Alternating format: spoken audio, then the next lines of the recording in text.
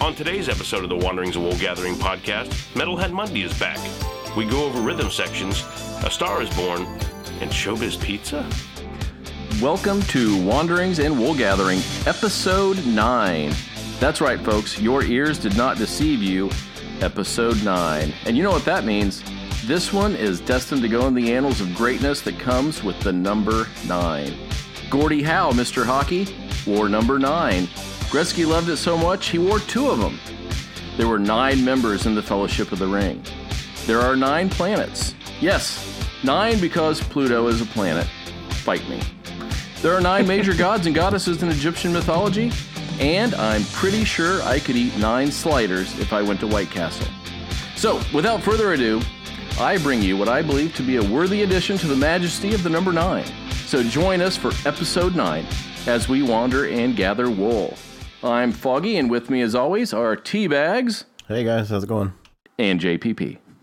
Hey, what's happening? I will not hang out with you if you eat those 9 sliders. I'm pretty sure I could eat them though if I wanted to.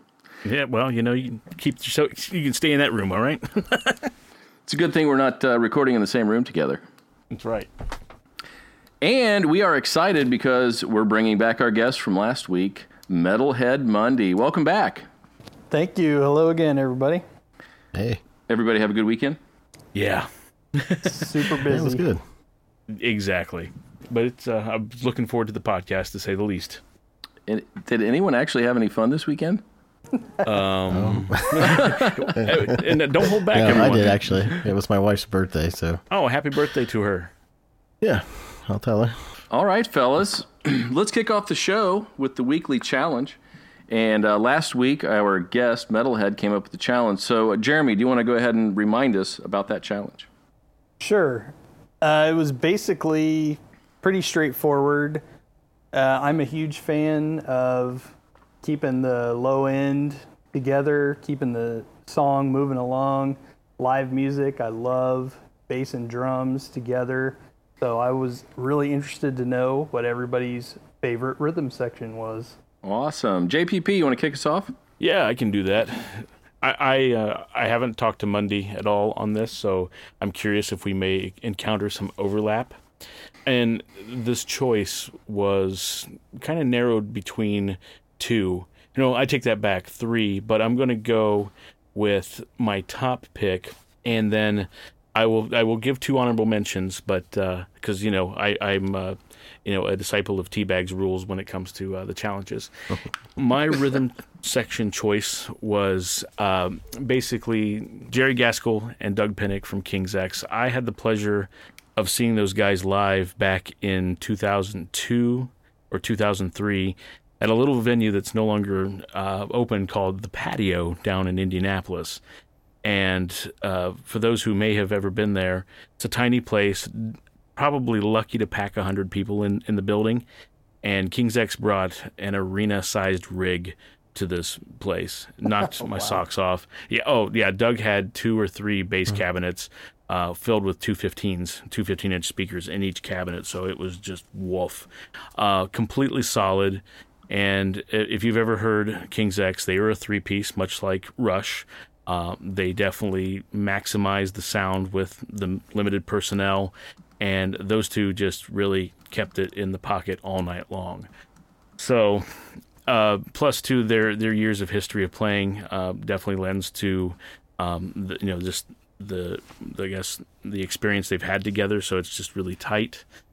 So yeah, man, that's my top pick. My honorable mentions is certainly Frank Bello and Charlie Benante of Anthrax, just because they're actually related. They're like an uncle-nephew duo, and so they've had years of history together, and that certainly helps lend to their cause, and always fun to watch. Frank is all over the place when he's playing, and he doesn't use a pick, so it's just all fingers and just rock solid with Charlie. The last pick, I went a little underground, but it was Brad Divins and Shannon Larkin from Wrathchild America, or Souls at Zero, depending what era of the band that you happen to catch them. And the reason I picked them, just as far as like a consideration, was if you heard any of Wrathchild America's stuff, they definitely played with a lot of different styles. They put some funk, metal, a little bit of classical, and some jazz in the tunes, and they just transitions bang, bang, bang, and never faltered. Never had the pleasure of seeing them live, but just in the recordings and just what little YouTube videos I've been able to see, I was always impressed. So I'll stop talking now. That's my answer. That's great. Nicely done. T-Bags, you want to weigh in? Yeah, sure. I don't know that anybody can really top Billy Bob and Duke from the Rock of Fire Explosion. I don't know if you guys are familiar with Showbiz Pizza. Oh, yes. Oh, I've been there. Yes. I mean, no, this was an easy one for me. Like, as soon as Jeremy said it last week, I was like, I know who this is for me. And that would be Justin Chancellor and Danny Carey from Tool. Nice. Mm-hmm. Because I think that, well, obviously, if you just listen to their music, you can understand how good they are. But also, 2 points to that are, one, it's super complex when you dig into it. Paul, you can probably speak more to the complexity of what they're pulling off, as far as like time signatures and stuff like that. But then to see them live, it's one thing to be able to do it and do it in the studio and get a good take, and it's another thing to just flawlessly do it live. And seeing them, and I don't know that there was ever a bad note throughout the whole band, and that band seems to operate like 4 super talented musicians, almost doing their own thing, but coming together to make a song. And so, this might be my shortest answer ever. Tool. What? There you go. You're done? I know. Yes. No honorable mention? The Rock of Fire Explosion was my honorable mention. Yeah, so, Duke LaRue, who has a name like that? Actually, T-Bags and I had a little bit of a personality swap over the weekend, and so... That's right. It's a little Freaky Friday type action. You mentioned the Showbiz Pizza Band. What about Emmett Otter's Jug Band? Or the oh my gosh, the River best Bottom Christmas Nightmare movie ever. Well, I couldn't mention them because they're too good, so I didn't want to be unfair. Good enough. Yeah. I've been putting it out there for years. I want to start a band, and I want to play the jug. So if anybody is willing to join me in my endeavor, you got yourself a jug band right here. I have a recommendation. Okay. Plenty of chapstick. I was a big fan of the Darlings from Andy Griffith. I've got that my actually is Star my Wars rhythm water. section. I've got my Star Wars water cup. There we go. I am trying to close this portal I've opened. Go on. All right, Stevie. All right. Well, Any guesses what he's picked? well, maybe you'll be surprised. I don't know. Okay. So, yeah, it felt like I was being spoon-fed last week by Jeremy, and people on the show are Bit of a layup. shouldn't be preparing to go to work tomorrow with the amount of booze they're going to be drinking. But no, I'm just kidding. So I started thinking about people I liked and really good bassists and drummers, and I came up with this.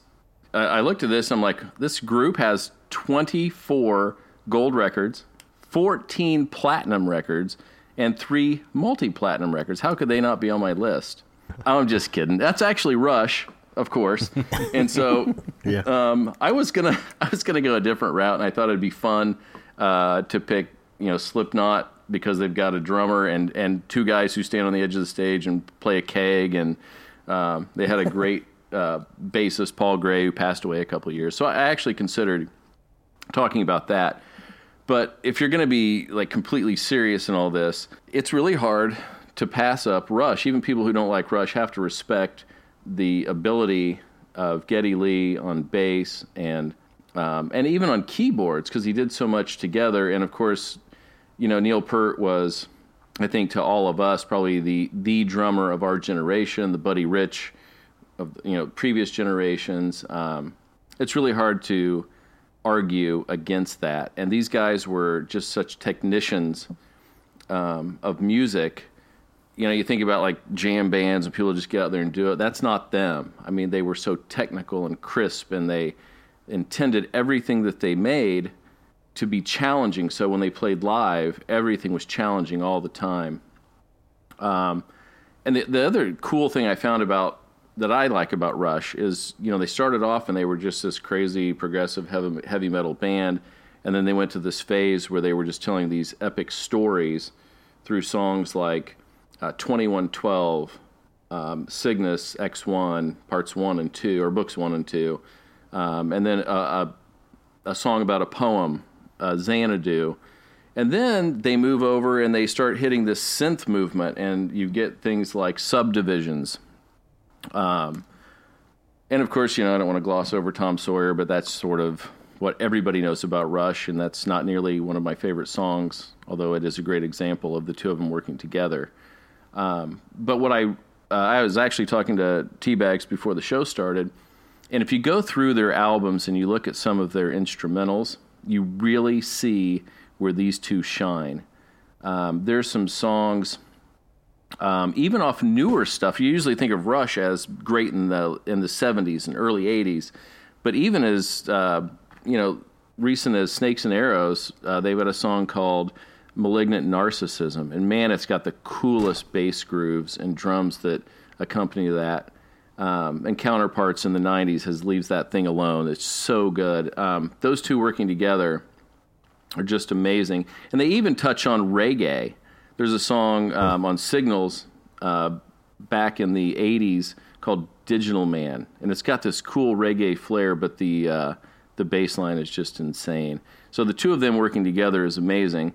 And then my final thing I would say is when they hit the synth movement, and they really got heavy into that with songs like Subdivisions, Geddy, the bassist, takes over and plays a lot of the synth. So the interesting thing is Alex Lifeson, who's their lead guitarist, steps in and becomes part of the rhythm section with Neil. So the three of them producing so much music and the way that they work together, for me, I just, I wanted to do something different so people in the show wouldn't be like, oh, yeah, he's going to choose Rush. Well, sorry, I had to choose Rush because they're Rush. So that's my answer. They are worthy. Well, what's cool is the fact that, it's not just a one-word answer, Rush, okay, bye. I mean, you expand upon your justification for that. And so that's the beautiful part of it. And much like I know Tony's, love for the band Tool, certainly, kind of gives the same reasoning too. I mean, he can go in and give those expanded answers as to why he selects that, and that's the awesome part. I mean, we have favorite bands for a reason, and there's something that we gravitate to. So I'm not going to hate on you for that at all. Yeah, me neither. I think there's a cool. I wouldn't say there's a real connection between Rush and Tool because they're so very different, but there's just such a precision in the way that they play their instruments that I think there is kind of a connection between the two, which I think is really cool. I can't speak for Rush's. I know Rush certainly had quite the work ethic when it came to practicing, arranging, and writing the tunes. But I know with Tool, they're extremely meticulous.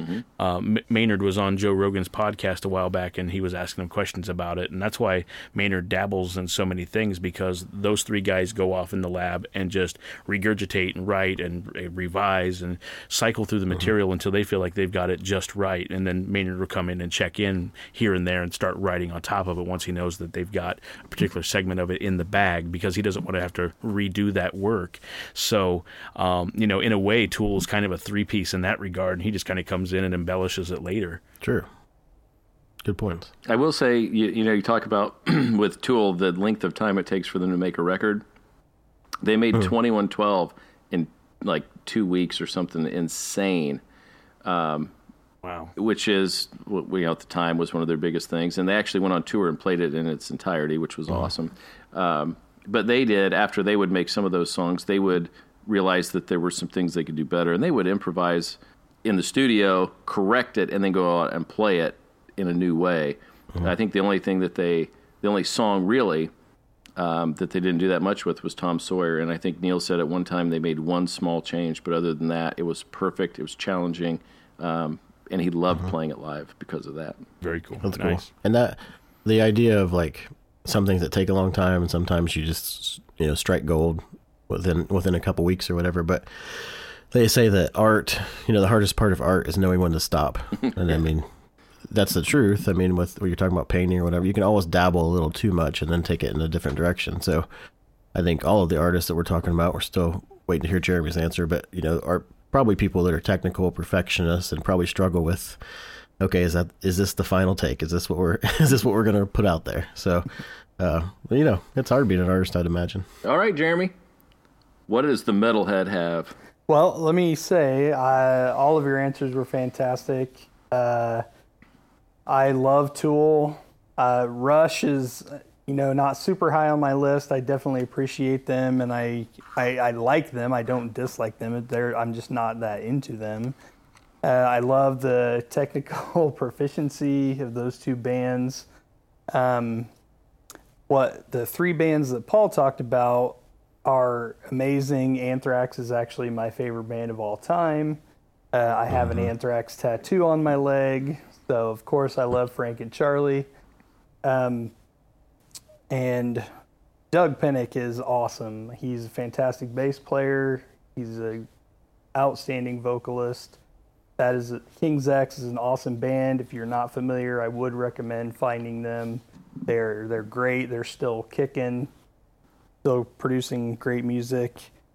Wrathchild, America, and Souls at Zero are basically the same band. Awesome. Also one of my favorites. I wish they would have lasted longer than they did, because they just kept getting angrier and angrier, and it's sounding better and better. So love all those choices. For me, like I said, I love the technical proficiency, but when I think about a rhythm section, what I come back to more often than not is groove. I love a solid, kick-ass groove, just getting in the pocket and staying there. So who I went with is Mr. Tim Comerford and Mr. Brad Wilk from Rage Against the Machine and Audioslave. Very Nice. Love those guys. And, when Killing in the Name, that was, I think, everybody's first taste of them, of Rage. And, man, what a first taste. That's the, like they always say, they give you the first taste for free and you got to come back and pay for more. And, boy, they had me hook, line, and sinker. So, and just right away from that song, just, like I said, just killer grooves. And once you start diving into their albums, it just gets better and better the more you listen to it. They have Tom Morello, of course, and anyone that is familiar with those bands or Tom Morello, he can go crazy. I mean, he can go off into outer space and make all kinds of crazy noises, and he's amazing. But you have Tim and Brad holding it down. They keep the groove going. They keep the song grounded so that when he comes back from space, he's got somewhere to land and jump right back in with them. They're also, what I love about them is they had huge success with two very big bands.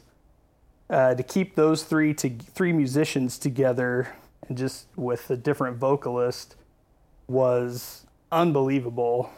And it doesn't happen very often. I mean, there are bands that get a new singer, but this was not that. This was not that. Like, I mean, it is a totally different band. But you still, in the back, you've got Tim and Brad laying it down and putting that solid bedrock down for Morello to keep coming back to. Awesome. That's a good point, because we had that challenge a while back about replacing a singer. If you could replace a singer in a band and make it better. Right. And we were talking about how that doesn't happen very often, where you can still keep that band and have it be successful because people are expecting one thing or another. But so that's a great point, testament to them that they can just form something new and be just as successful. I would say that's more rare than bringing on another singer and having that singer's reputation be what carries them. So I think that could be done easier than keeping three people together and making the band. So great choice, man. Thank you. Yeah, and not to get in the weeds, but I think it's important to talk about a band like Rage Against the Machine in that when they first came out, that's one of the things that I kind of miss these days. It happens, but not nearly as frequently in my experience with music. But when a fresh sound comes out and it hits you just right, it becomes, like a new thing to seek and kind of chase down. We kind of saw Rage Against the Machine in real time. You know what I mean? It was like, what is this band? The sound is just unreal. And what Zach did vocally, it's like, this is angry, but it's not like the completely sludged metal that was out. You know what I mean? It was still heavy, but it just had a lot of just grit versus a lot of overdrive, and the grooves really resonated more than just the guitar blaring, in your face with Marshall stacks and the whole. It wasn't stereotyped in that regard in the metal realm at all. So they really lent a fresh perspective, and even Primus for that matter, and bands like that where they had an edge, but it wasn't the same as everybody else's edge, if you will. So I haven't really found too many bands that really strike me as incredible like that. I mean, Royal Blood, I've mentioned to them before. They're a two-piece. So it seems like how this episode's kind of turning into truncated personnel in a band that's solid, But there's just occasionally you get that these days, but I felt like it was a little more frequent back then just because there's a lot more experimentation. And it makes me wonder if just the oversaturation of information out there on the internet, there's a lot of people that see something they love. I want to do that too. Therefore, they create their own version of something that already exists. Does that make sense? Am I making sense? Yeah, it does. Oh, yeah, for sure. But what they had, which was interesting, is they had the rage, but they had the intelligence, and they had the ability to just kick ass on guitar like nobody else was doing at the time. I mean, they hit on all cylinders in every way possible. And it was such a fresh thing at the time. There was nothing that sounded even remotely like that. It really did hit it. And you're right. I don't think I can think of anything recently that has even come close to achieving that. Yeah, they really changed the game. I mean, there were a few things here and there that kind of hit on the rock and rap. You had Walk This Way, of course, Run DMC and Aerosmith. And then, Anthrax with Bring the Noise. Awesome. And Chuck D was very involved, and Chuck and Flava Flav, but that was Chuck, definitely the intelligence behind that. Yeah, right. That was definitely awesome to see that, and then but then you have Rage come in, and it is definitely a mixing of the heavy with the hip hop, but man, it was just on its own level. It was, what the music was so good, and what Zach brought was, God, they were just like a force of nature. What's interesting too is like everybody, you say grunge and you think Seattle, right? There's these cities that are associated with certain genres of music, but because they came out of LA, everything comes out of California, it seems like. So there's nothing notable to say, oh, that came out of LA. But I read Maynard's autobiography last year, and it's interesting how close they all were. And, Maynard was on the first Rage album, but just to see that they were all playing, and actually they were all in clubs and like checking each other out. They were friends, but it was like they kind of were seeing who's going to really blow up first. I mean, Tool would go and watch Rage would go and watch Tool, and everybody would jam together in an apartment. And it was back in those days, so they kind of were forming these major bands that were going to come and change the game too. It just we don't say, well, they came out of this city, but they certainly were two bands that did that.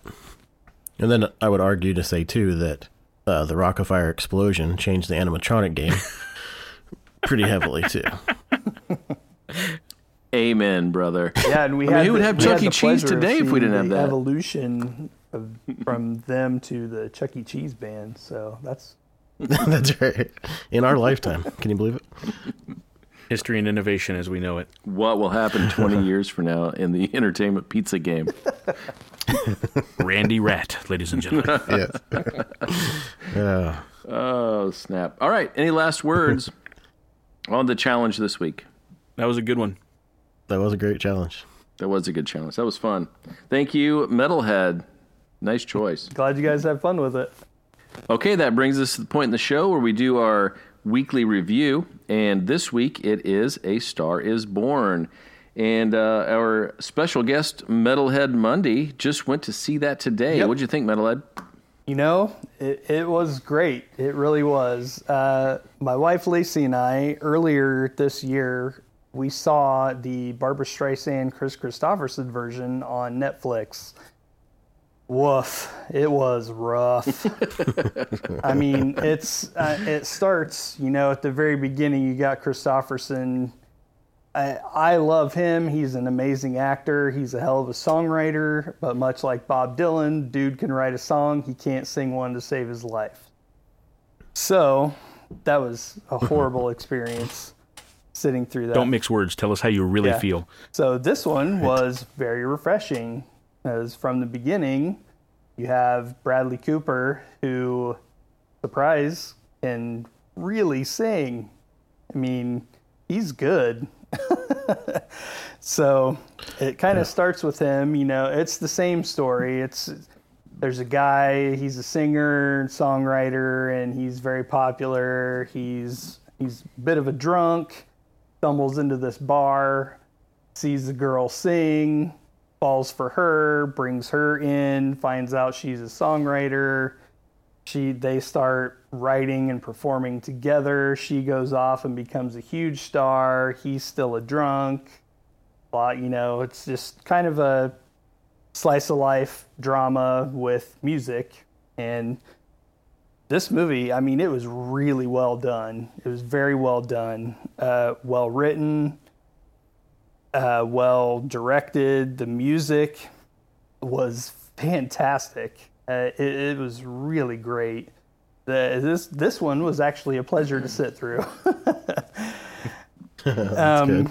So, but yeah, and I made a few notes about some of the songs, not too many, but the song, I think it starts off. I think on the soundtrack, the track listing is kind of how they appear in the movie.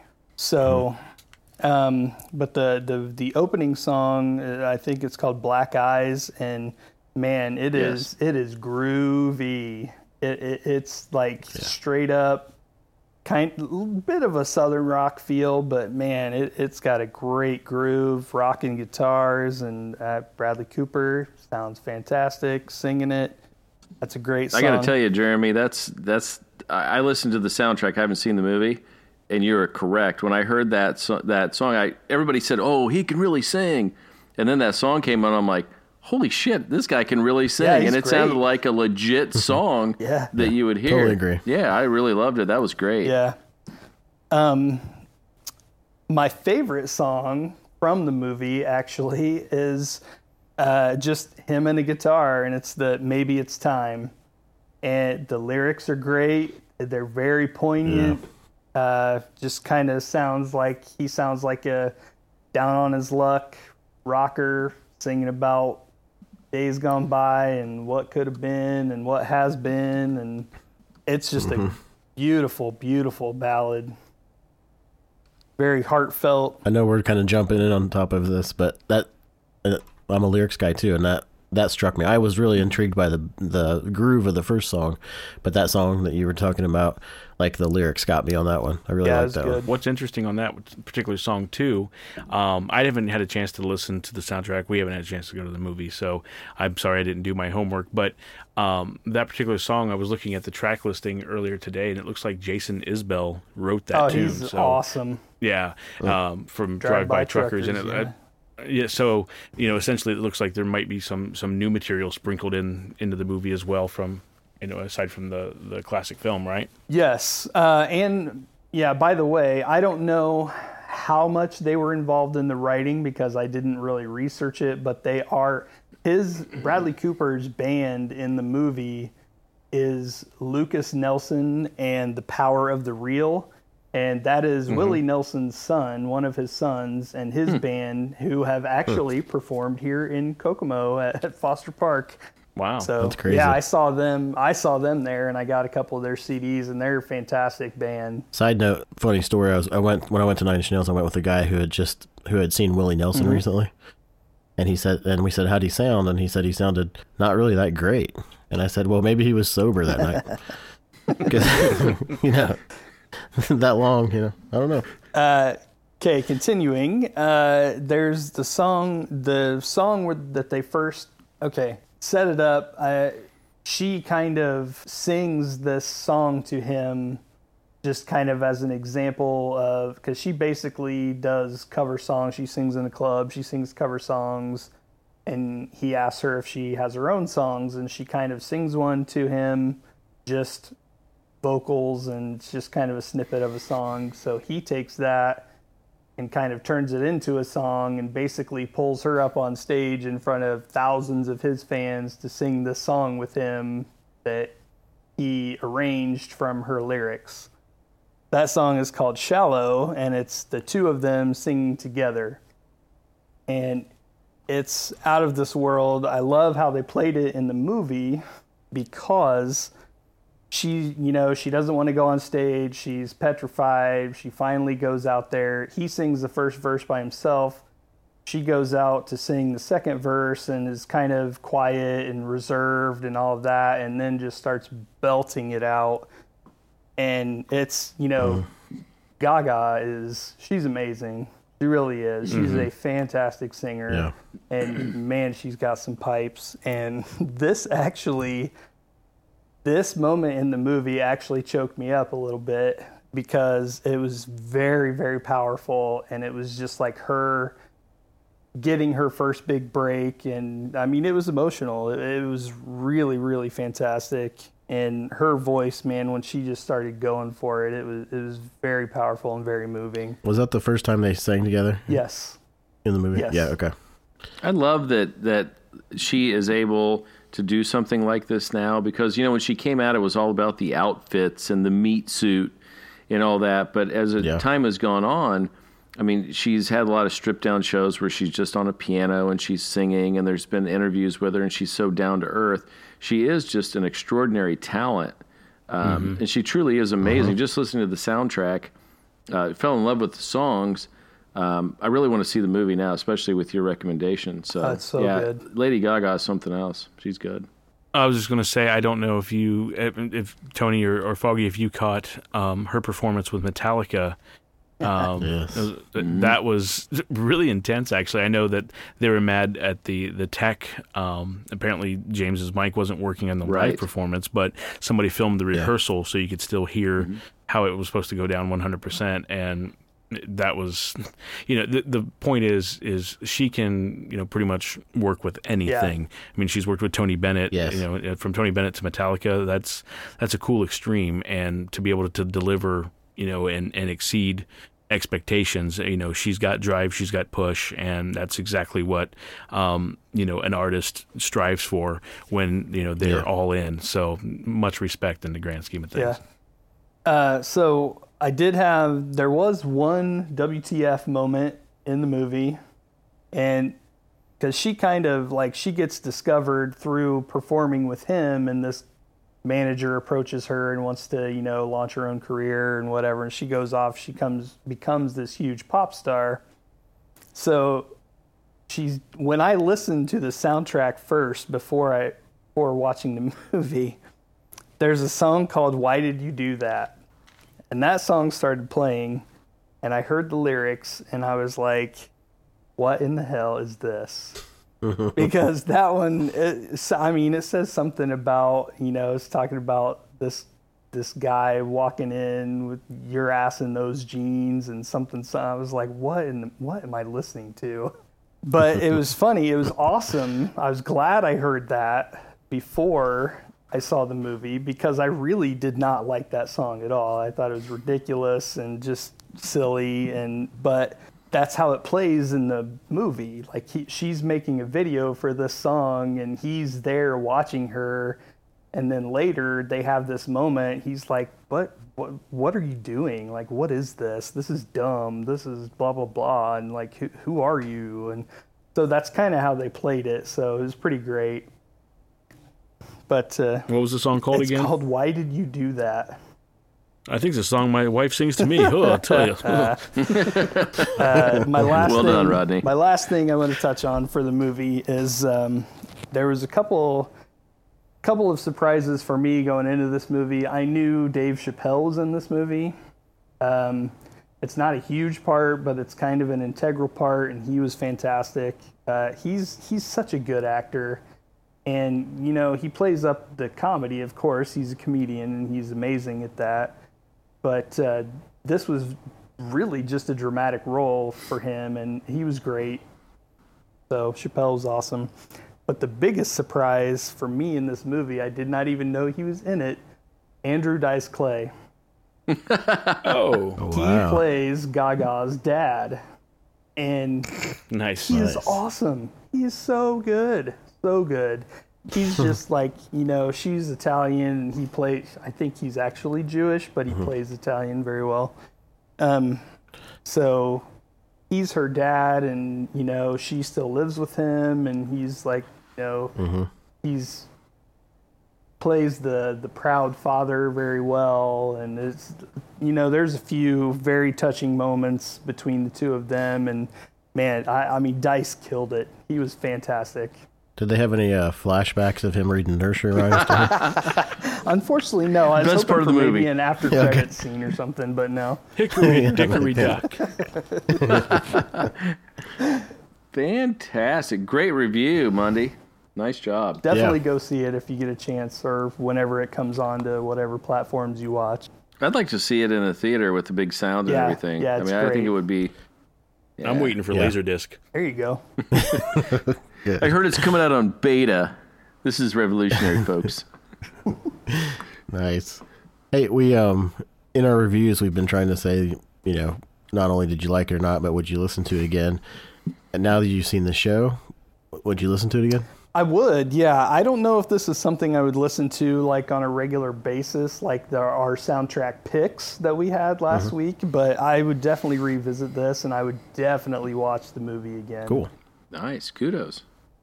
And I got a question for you, Mundy. I understand that Lady Gaga had a stipulation with everyone that there would be no lip syncing in the takes, so it was actual performance. Did that come across as such in the film? You know, not so much. There was a couple of moments where it really looked like they were lip syncing, so I'm not sure, to be honest with you. I don't know. It struck me as like not any different than any other movie with performances in it. Okay.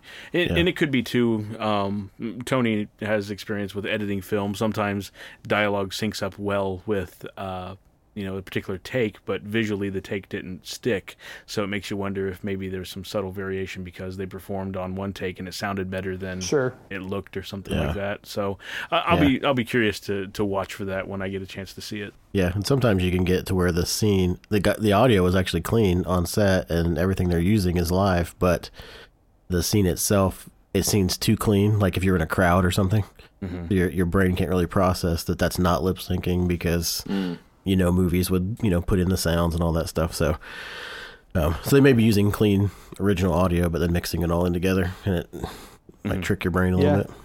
And if I fell asleep, I'm sorry. Mundy, did you give a number rating on it? I did not. I would give the movie, I would give probably 4 and 4.25. And some change? Cool. I can dig that. I listened to the soundtrack. I'm going to give it a 9 because this is episode 9 and it's special. There you go. That's right. And 9 is how you start 9-inch nails. Hey. I cannot Thank you for a believe second. I missed that. That was an opportunity to make people drink. Right off the bat, they would have liked our show more had they been Okay, kind of loosened up. We're going to start over. Welcome to Wandering. No, I'm just kidding. All right. Well done, Mundy. Before we move on, since it kind of like impromptu came up last week that we have a new segment, I thought on the fly I would see if we could get Nicholas Manson back in the studio for a second.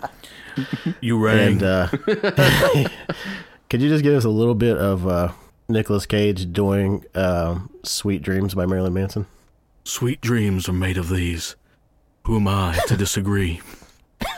Put the CD back in the jewel case. I love it. Okay. Don't forget, at some point you got to scream. He's whispering or screaming at all times.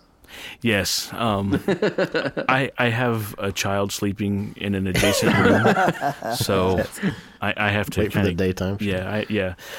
We were up late. That's why we're goofy, because it's past, it's Sunday night when we record this, and, we've already gone through, sorry about that weird laugh, but we're all going through, we're all going through the slap happy nature of getting ready for our Mondays, and so this is kind of that release before the Monday grind. Cool.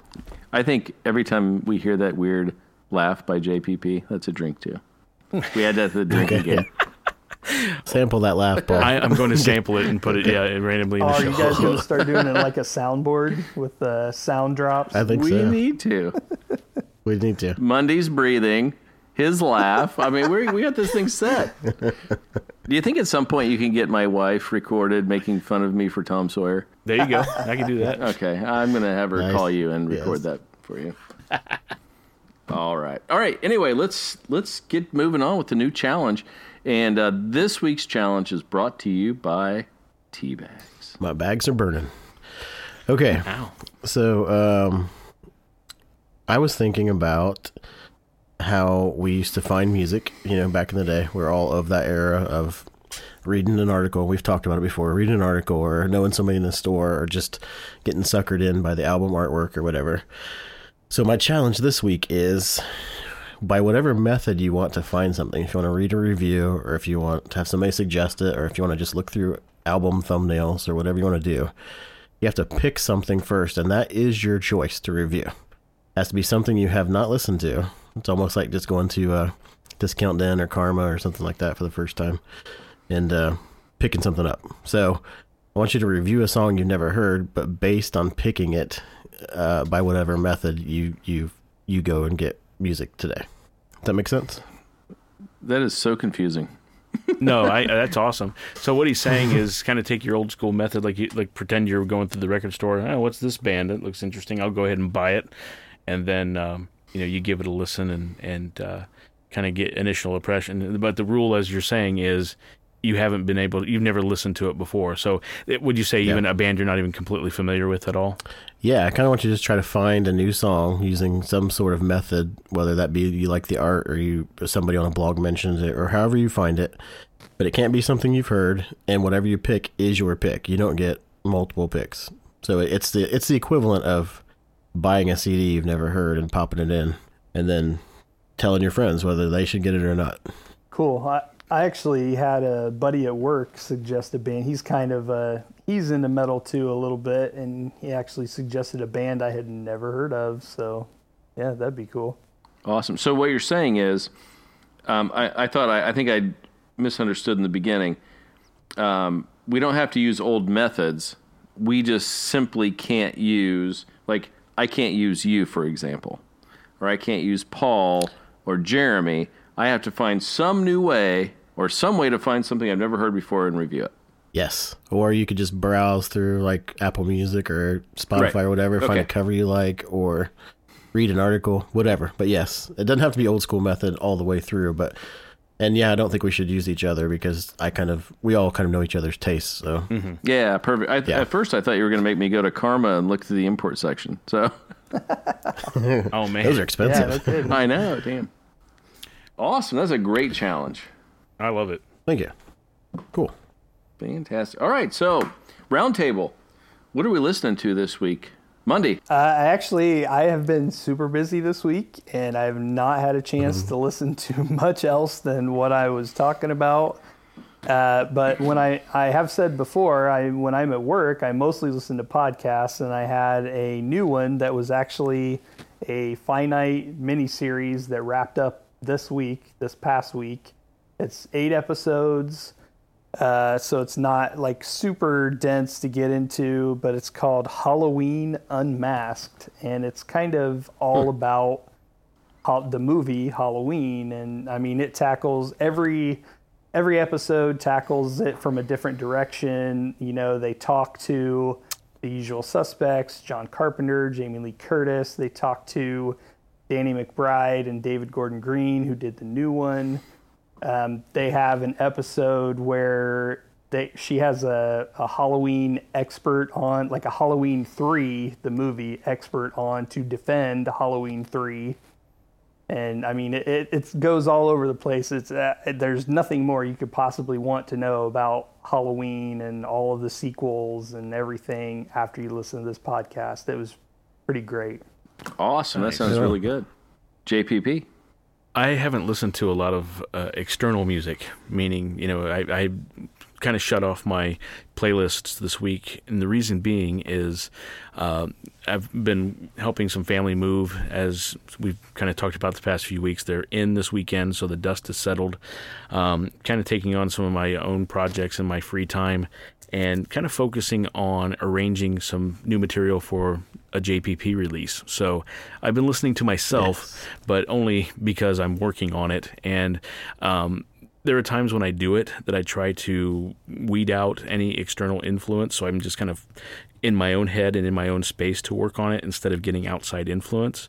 There are times when it's like I definitely want to seek some inspiration or kind of get fired up through other means, but I just wanted to be in the trenches and just kind of dig in and really be meticulous on what some of these tunes need. At this point, I'm in the arrangement phase. I've got most of the instrumentation and kind of the grooves laid out, and I'm just trying to get the sections to work in a cohesive fashion and see where they need to build. So I've been super fired up, not to turn it into a shameless plug segment by any means, but it's just been exciting just because we've been talking about music and artists these past 9 weeks now, and it's just really kind of supercharged my own fuel cells, if you will, to get back in and start working on some of my own stuff. I can't wait. You know that. We're friends, but I'm also a huge fan. Yeah, so I still get texts. When am I getting some new JPP? Come on, damn it. Yeah, so for those that love JPP, I'm pushing him. Yes. I have been for years. Yes, exactly. He's my personal trainer on get your stuff out. Teabags and you also is pushing Paul, and Paul is pulling teabags. I don't know. This is the strangest thing I've ever heard. What's going on here?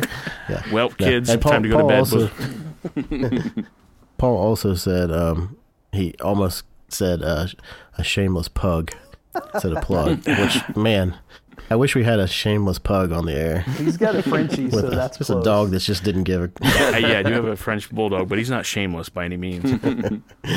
Yeah. All right. Tony, what you listen to? Okay, my recommendations this week are a song called Free Animal by a band called Foreign Air.